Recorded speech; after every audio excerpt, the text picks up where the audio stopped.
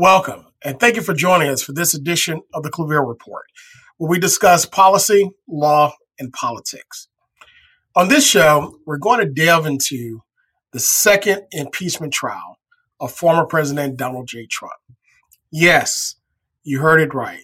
This is the second impeachment trial of one former president.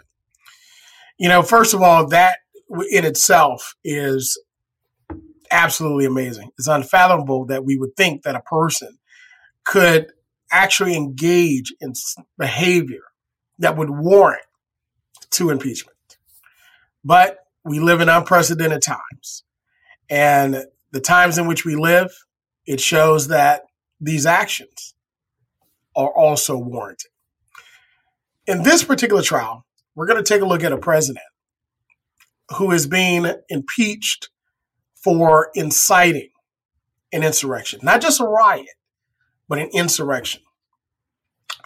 We're going to take a look at the words that he spoke, how people reacted to those words, and how each side is balancing out whether to convict or not to convict, which is really the question here. But is it really a question? On the last Claville Report, we took a look at the insurrection on January 6th, a day that will live in infamy in the minds and the hearts of not just our nation, but the entire world. Because the United States itself is the beacon of light for democracy and all things of free speech and freedoms that every human is born with. But we're going to take a look at how individuals reacted to it, what they heard, and how they actually went out and executed the words in which they heard. Many people are having remorse now. There are over 200, close to 300 people now that are being indicted, getting those 3 a.m. knocks by the FBI at their door, and they have regrets.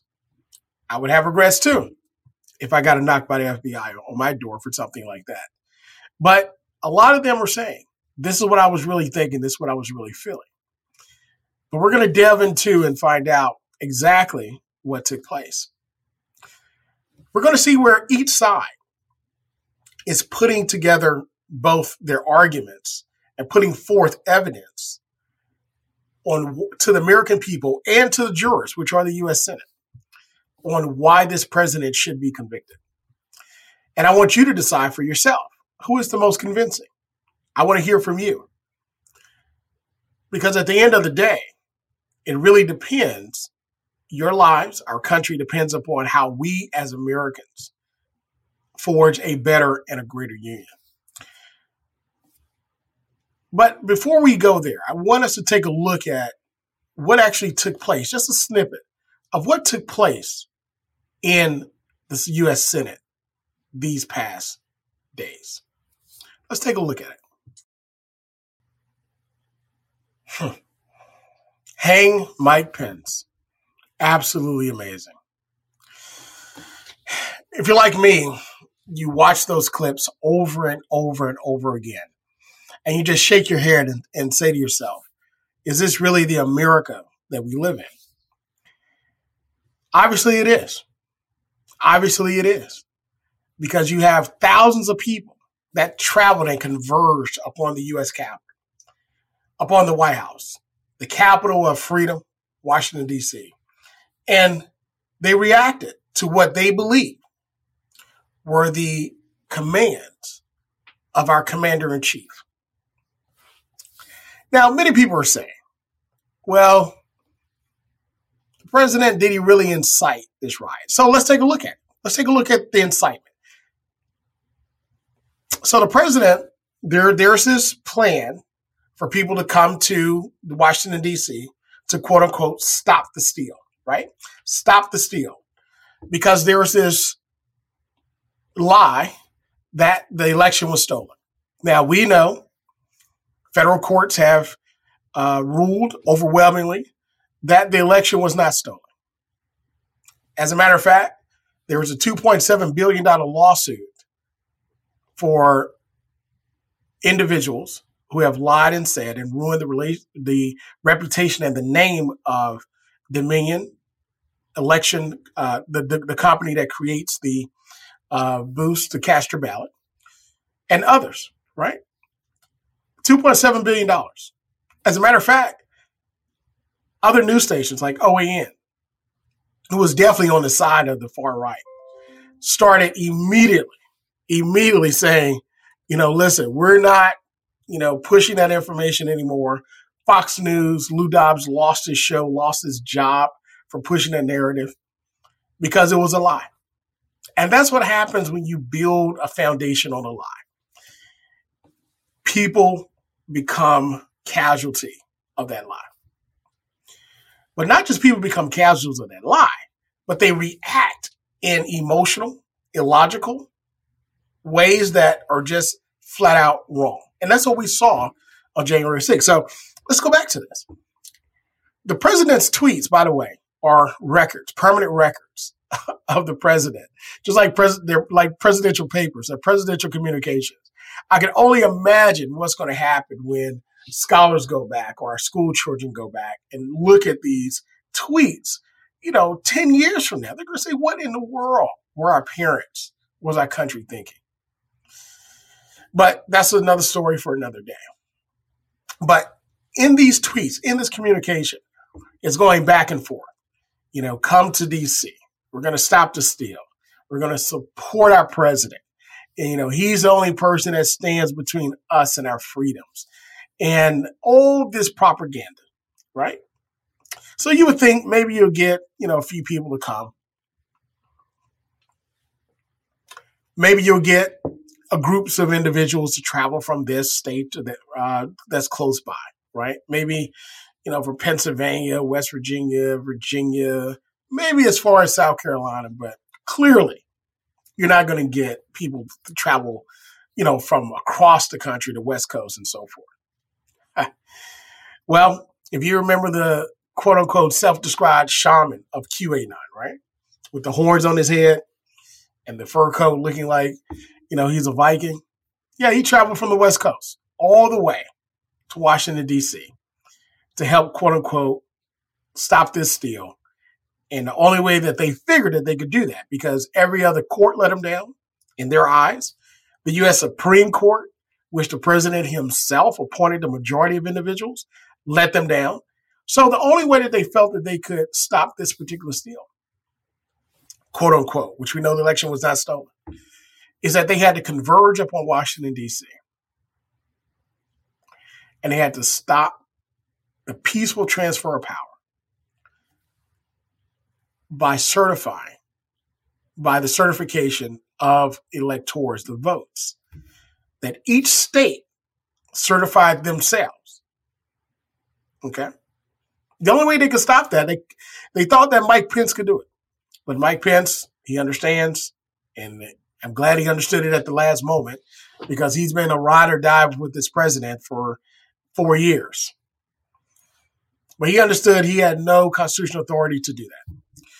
So what ended up happening is that he told the president, he said, I can't do this. Well, to the president, that was the wrong answer, because here's what happened. The president himself then said, Mike Pence, in a tweet, let us down. So that's why you heard in that video, hang Mike Pence.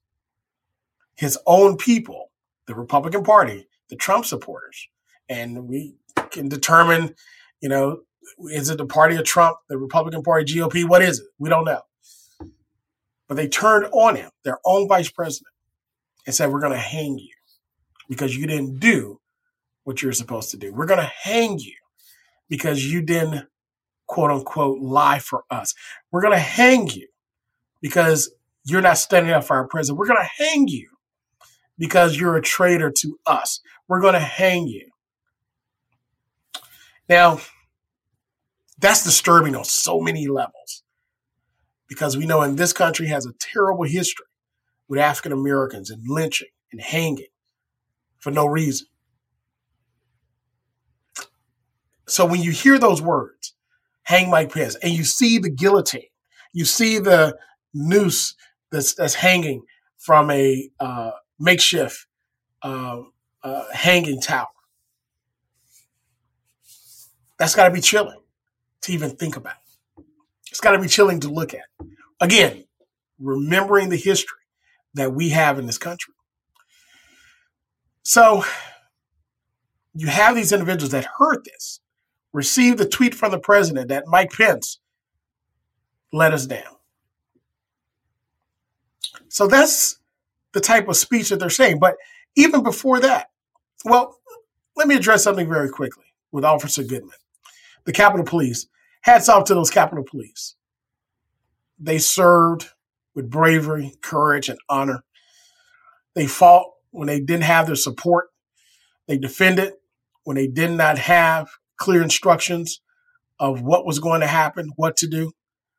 And Officer Goodman saved the life of Mike Pence and all the other senators and Mike Pence's family when he stopped and redirected that violent mob. Now, they're calling them rioters in this impeachment trial, but they were a violent mob. And when you understand mob mentality, that's a terrible, terrible position to be in. Because mobs move with emotion. Mobs move illogically. Mobs move on incitement. Mobs move because the other person is moving. Mobs move and mob rule is not democracy. And that's what we should never have here again. So Officer Goodman protected the president, vice president, his family, and the U.S. senators from this violent mob taking their lives, or who knows what they would have done. Okay? Because they took the life of a policeman there, Capitol Police. Again, the party of law and order took the life of a policeman and injured many, many others. We saw the officer between the door being crushed.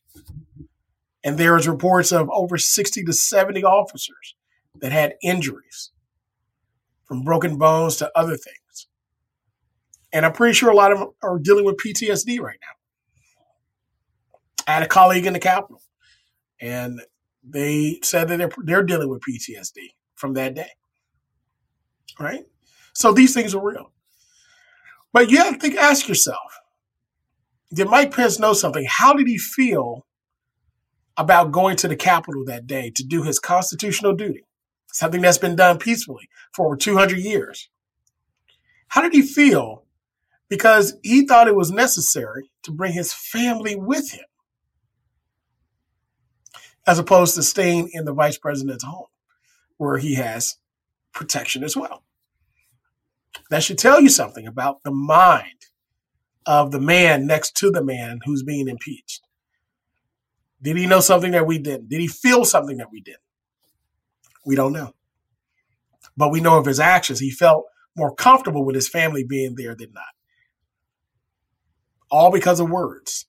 When someone says that words don't mean something, look back on this day. Look back on this impeachment trial, because they do.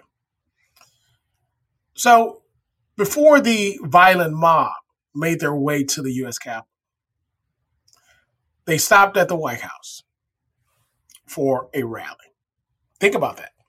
The White House for a rally.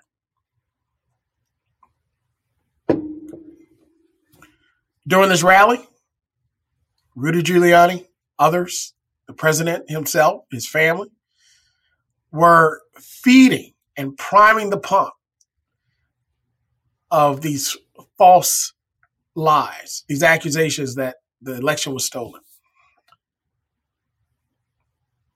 Feeding the pump, priming the pump, that these individuals, if this peaceful transfer of power continued, then their lives, as they know it as Americans, free Americans, can be taken away. Feeding and priming the pump to this violent mob, stating to them that they should be strong and fight, be tough as they go down to the Capitol.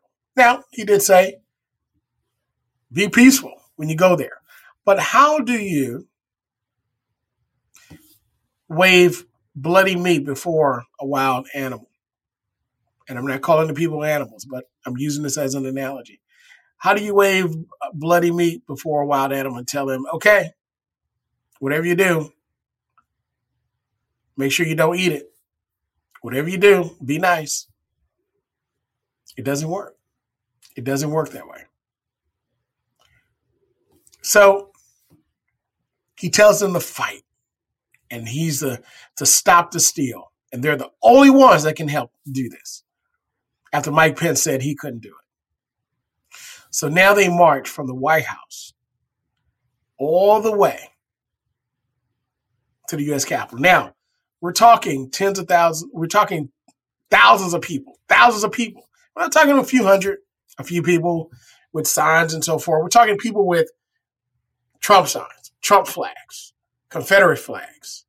We're talking people with Stop the Steal, QAnon. And this QAnon, let me talk about them for a moment. We're not going to cover them now. We'll do that in another Clarell report. But QAnon, Proud Boys, Oath Keepers, all of these groups, which should be terrorist groups, domestic terrorism, these individuals created these beliefs that the country is against them, created these beliefs that the Democrats are against them, created the belief that only Trump was for them, created these beliefs that medicines are bad for you, created these beliefs that somehow one group of people is destroying the country. They created these beliefs, and people have latched onto them without investigating or learning for themselves. And they moved upon those beliefs. Money is not power. A bullet or a gun is not power. But belief is power. When people believe something that is or is not true, they dictate their lives, their movements, and generations to come around it. That's how religions are started. A belief system that is created that is now not just taking hold in the hearts of that person or the movement for that moment, but for generations to come. I urge all of you, whatever you do, make sure that whatever you believe in, you do your research. Because ultimately, whatever you believe in, that's what you're going to die in. And that's what these people thought, this violent mob. They said, you know what? We're going to leave some got on private planes, left the real estate companies and flew there. Some were CEOs of companies. Some were actually police officers on the force in their states and jurisdiction. Some were teachers. Some were persons in the pulpit. And they say, you know what? We're going to believe this. We're going to go and fight for it and go back to our lives as if it never happened. Now, to me, that's another issue where you have a group of people that believe they can do anything that they want to do, right? And nothing's going to happen to them. Well, ladies and gentlemen, we know that that's not the case. Ladies and gentlemen, we know that what took place on January 6th was something that was not just planned, but something that was pushed by the president himself and those working in his camp to incite this riot. So that's the question. The evidence that we saw that was put up by the managers of the impeachment trial, the House managers, showed over and over and over again the words of the president priming the pump, the words of others in the president camp priming the pump, pushing false allegations, pushing these lies, pushing Stop the Steal. And they reacted upon it. But the other side, they'll argue that this is free speech. You can, just because the president said fight, doesn't mean it's a literal fight. Because he did say go peacefully. Just because the president said that they're stealing your country doesn't mean that he didn't tell them to go take it back. Just because the president said that he's the only one standing for them and others are not, doesn't mean that they should go down there and eliminate those people with violence. It doesn't mean that. That's what they're going to argue. Right? And even some say that if we label this president's speech as incitement, then we're labeling his speech as unconstitutional. We're also drawing another line over First Amendment speech. Now, I will tell you, I agree that our freedoms of speech, are very important. Our freedom of speech to talk, our freedom of speech to write, our freedom to peacefully assemble, to march, to protest, I hold them true. And you should too. Because once we take away that right, we've taken away the foundation, the bedrock, what our country was built upon and what democracy is built upon. So I do agree that we should protect First Amendment freedom of speech, but incitement is not part of the First Amendment. You can't go in a theater, a crowded theater when it's dark and yell fire. You're going to create a stampede. You're going to create uncertainty. You're going to create a riot. And that's exactly what happened here. And this is the argument of the people, the congressional impeachment managers, that this was not protected speech. This was speech that was vile. This was speech that was premeditated. This was speech that we've heard all 4 years, 5 now. And this speech should not be protected, but this speech should be condemned. And the only way to condemn it is through an impeachment. Now, that's what the managers are saying. But others are saying no. This is not incitement. This is freedom of speech because he didn't tell them to actually do it. But when they got there, what did they actually do? What did they hear? What actually happened when they arrived at the U.S. Capitol? There you have it. I think the evidence speaks for itself. Should the president get a mulligan? Should the president get a pass on this? We know that it's constitutional to move in this direction in order to have this impeachment, in order to have this trial. He's already been impeached while he was in office, and we know it's constitutional to have this trial. It's happened before. But you see the evidence. You hear the arguments. You saw what happened January 6th. So now it's up to you to make the decision. What do you believe?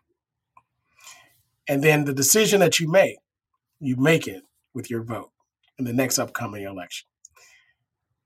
So to convict or not to convict, this is the question. What will happen? Thank you for joining us for this edition of the Clavier Report, Policy, Law, and Politics. We'll see you next time.